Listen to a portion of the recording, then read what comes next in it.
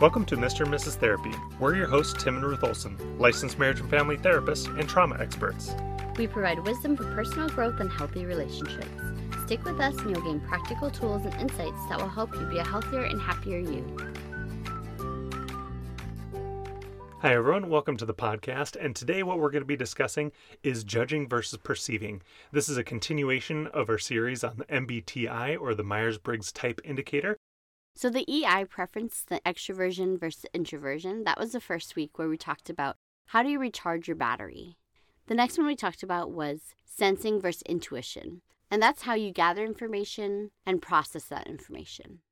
And the last episode was thinking versus feeling. And that's how, with the information that you've gathered, how do you make decisions? And today, like Tim said, we're going to jump into judging versus perceiving. So an important way to understand judging versus perceiving is that it's kind of how you organize your world, or how you prefer the world around you to be organized.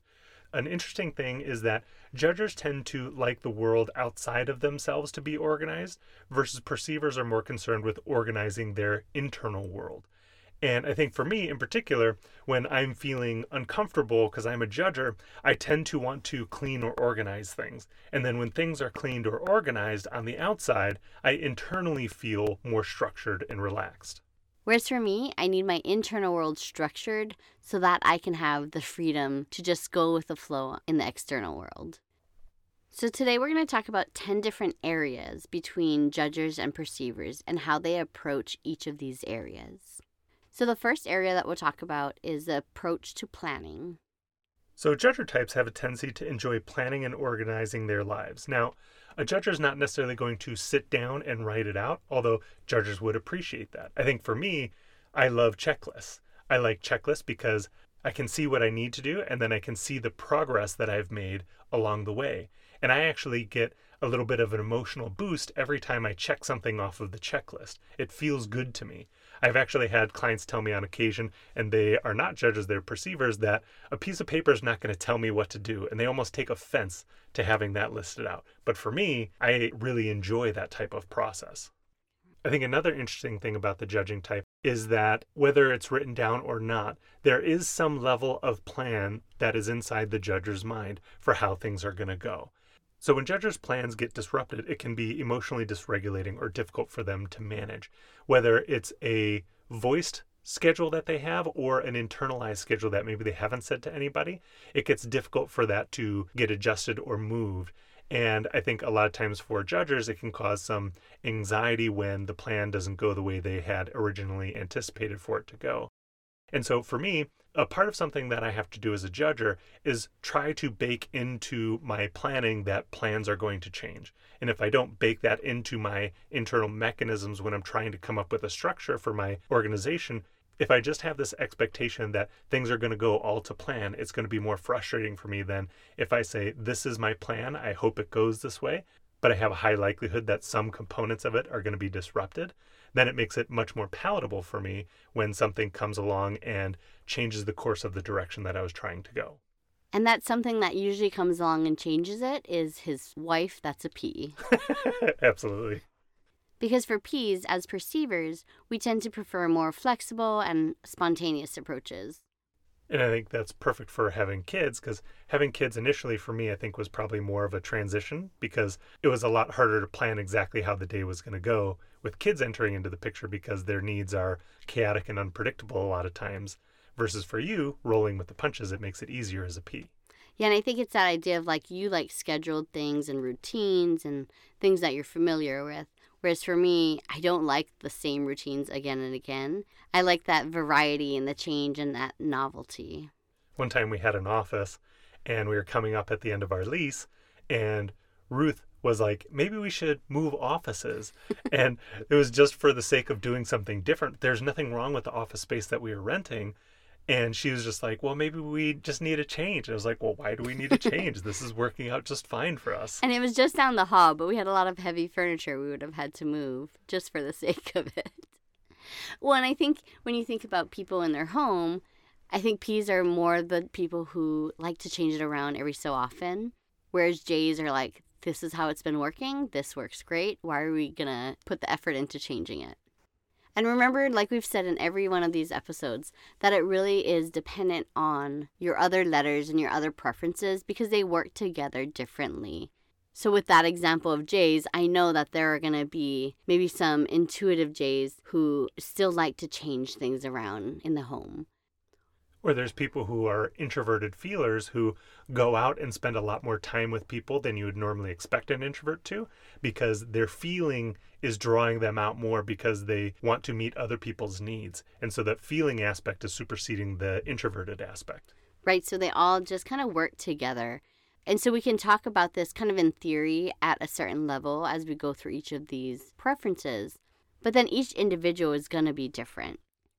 So another thing about the approach for planning is I really like open-ended planning, right? Whereas Tim wants to plan and he wants to know what the plans are and have dates and deadlines. Whereas I like that flexibility and freedom to not making decisions and buckling down to a plan so far in advance that I won't be able to change the plans. And that's kind of what he's talking about. When he wants to make a decision and make plans, he has to almost bake it into his mind that there's a possibility, and being married to me, there's a big possibility that plans will change. A probability, in fact. And I think I am a moderate P. I'm not a super strong P. So there are times when I do like things set in advance, and I love using my calendar and planning that way. So I think I like the general idea of what's going to happen on what date, but I like the flexibility of just going with the flow on that day. So if we plan a vacation, I want to know specifically what dates they're going to happen on so I can get different ideas around it, but I don't want to schedule it hour by hour. I want to be able to change things and have that flexibility.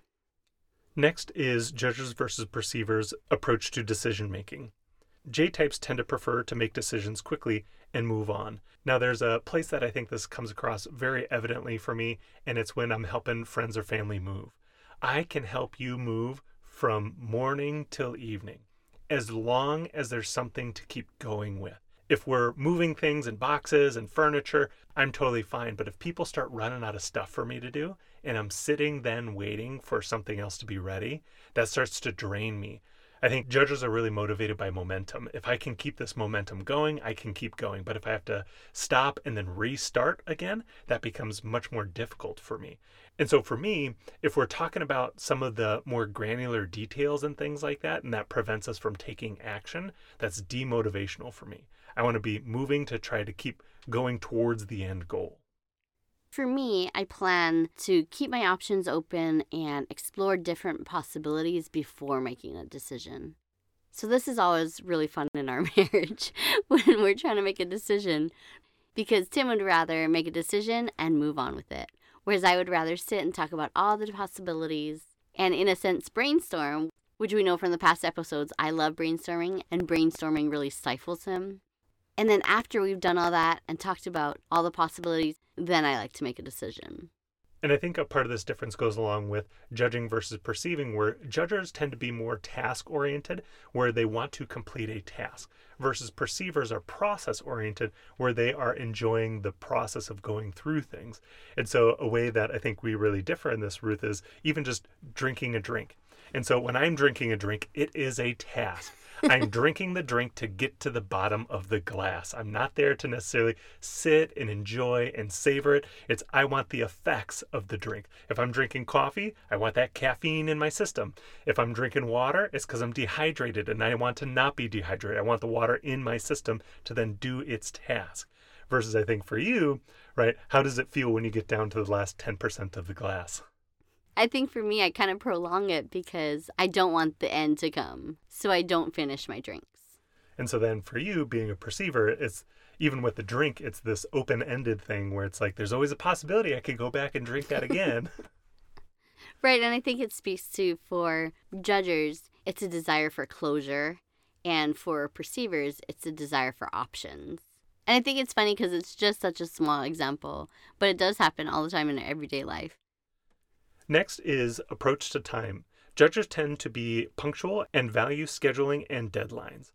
And so I think for a lot of judges tend to be very timely and punctual Not necessarily because they're just very good at managing time. I do think judges have a tendency to have a great ability to estimate accurately how long something's going to take, but there's also a certain amount of anxiety that's kind of sprinkled in with not being timely.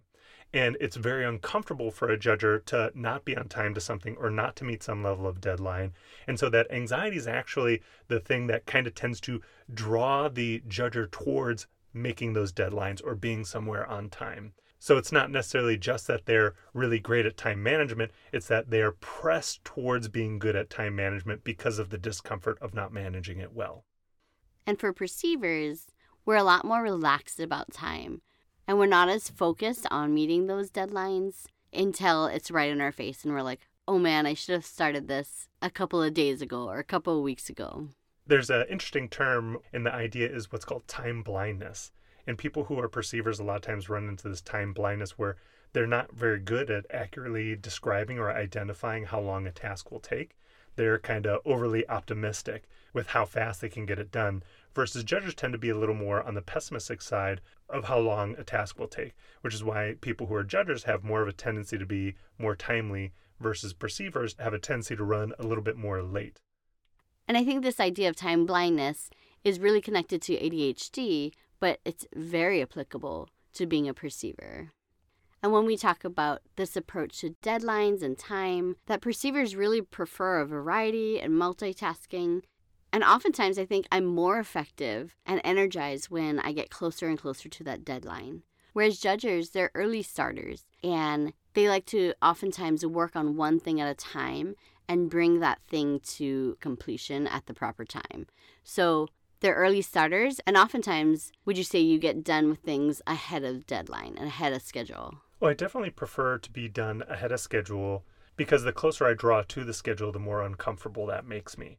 And so having something done a week or 2 weeks in advance oftentimes makes me feel good because then I get to enjoy the rest from having it done early and then not having to worry about that deadline for that entire time. Whereas when you say 1 or 2 weeks ahead of time, that gives me anxiety because I think it ties into what we just talked about on that last time, that idea of closure, where if I finish things 1 or 2 weeks in advance, I think, did I really look at all the options? Are there other things that I can add to whatever project that is? And I think maybe I didn't complete it fully because I haven't gone through all the options.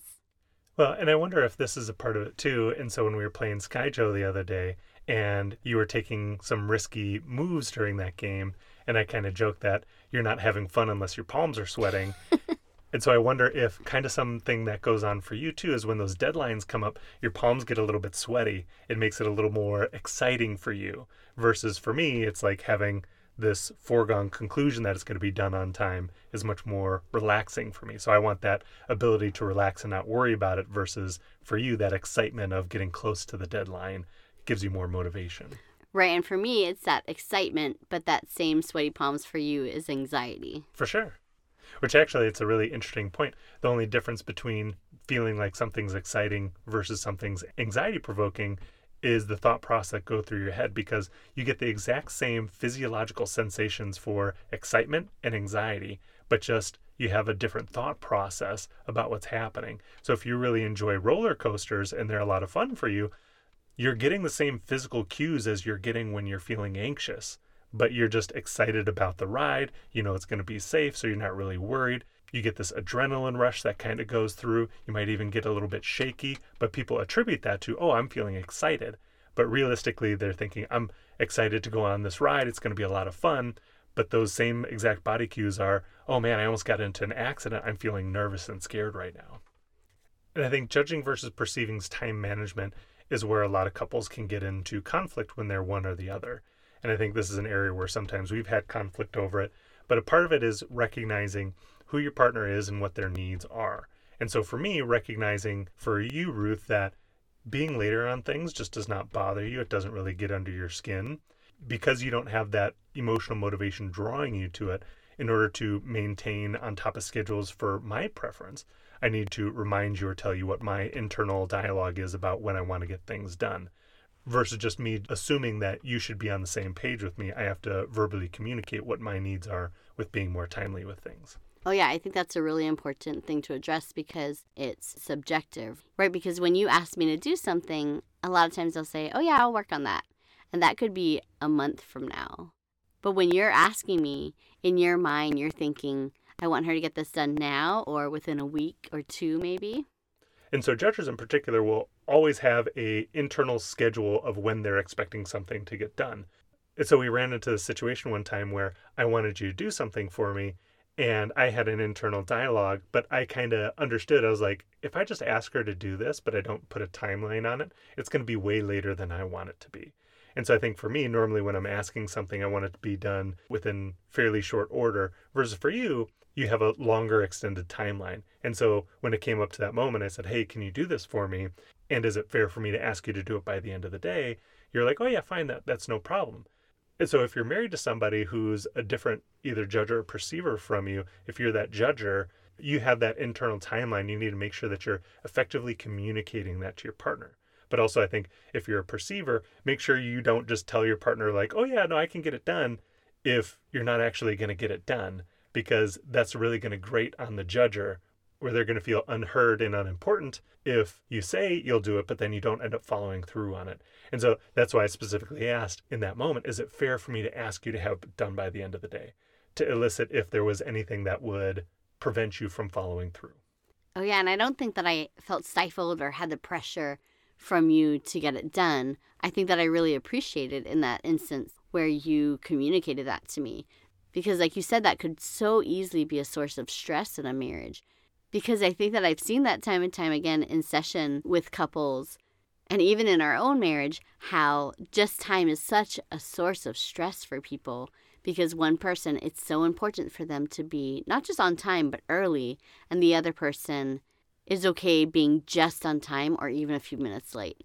And over time, when that happens again and again and again, that irritation can really build up.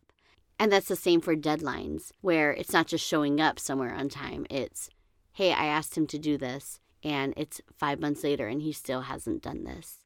I've heard that several times in couples counseling. And the other person will say, well, I have this and this and this to do. And I think that's fair because they do have a lot to do. But I think it's helpful when you express that specific timeline for me, because you don't do that all the time. When you ask for me to do something, you don't always put a deadline to it. So when you do, I know that it's important to you, and I really try to make sure that I get it done. Absolutely.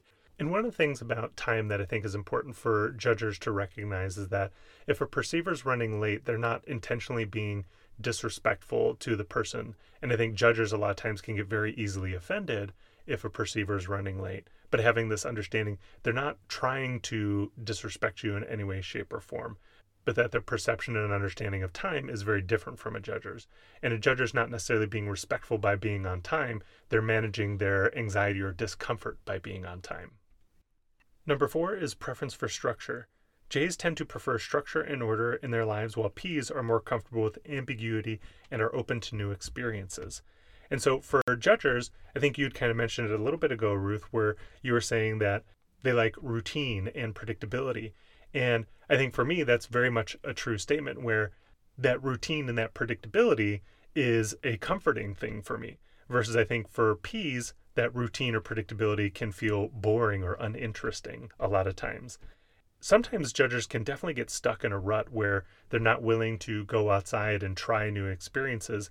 And I think one of the very interesting things about this is that kind of me in my judging J nature would not have been interested in and was not interested in going to get the training for EMDR, versus for you, your P, you love that training and you wanted to go and experience a new thing.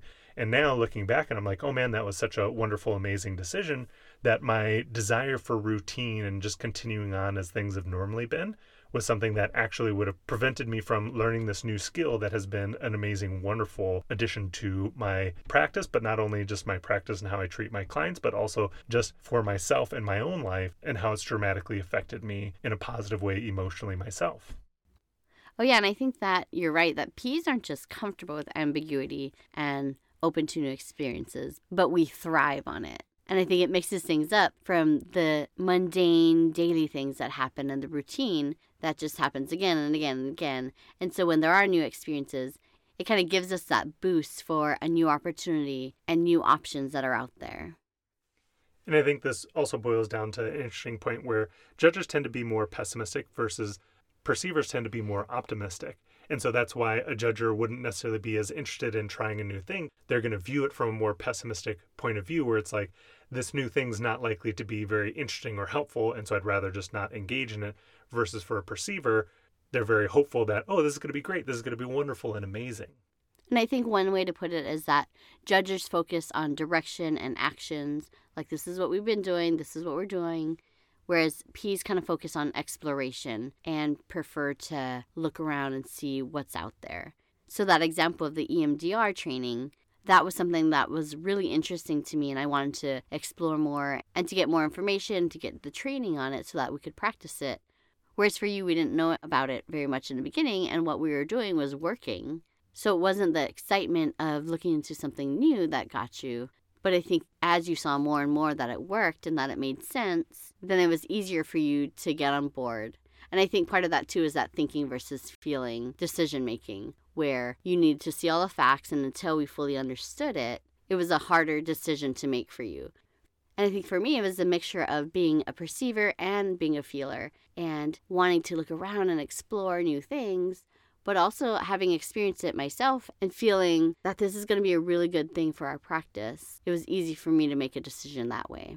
Yeah, that's totally what I was thinking, because practically it didn't make sense to me that it would work or be helpful or beneficial. And so I was a little more hesitant on it.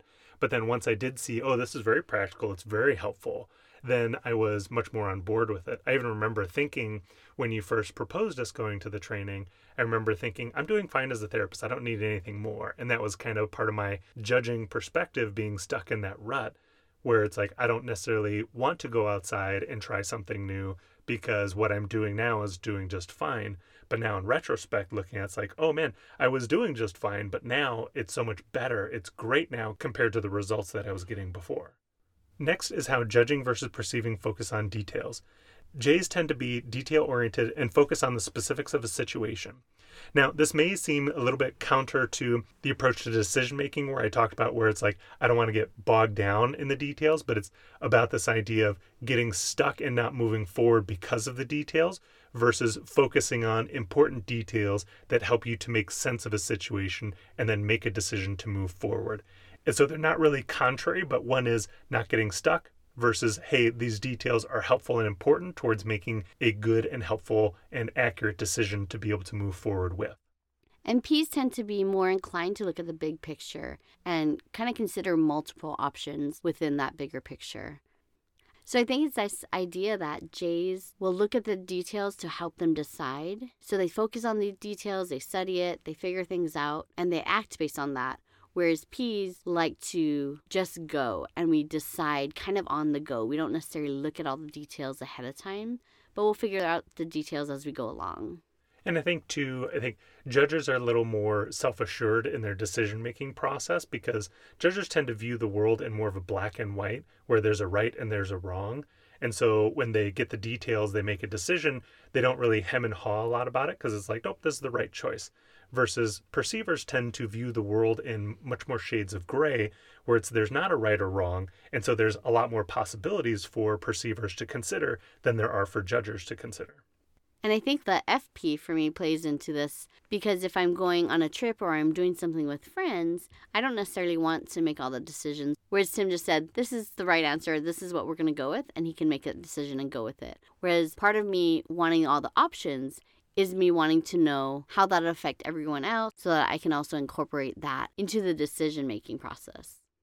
And I think this is an interesting thing where my introversion comes into play, where my thinking and judging may come to a conclusion, this is the right answer, but then I may not even say it because my introversion aspect doesn't want to spend the energy to communicate that to other people. And so I think if you're a thinking judger in particular, you're always going to have an idea of what you think is right and wrong and what you think should be done or not done. But it also is dependent on, you may not express that as much based on if you're introverted versus extroverted. If you're extroverted, you're definitely going to speak your mind, especially if you're a thinking judger. But that introversion aspect of it can cause me not to communicate that all the time. All right, guys, that's all the time we have for today. Join us in our next episode where we continue to talk about the difference between judgers and perceivers. And remember, your mind is a powerful thing.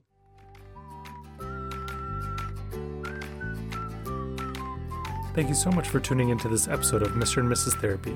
If you enjoyed this podcast or found it helpful, we'd love for you to take some time and leave us a review on Apple Podcast.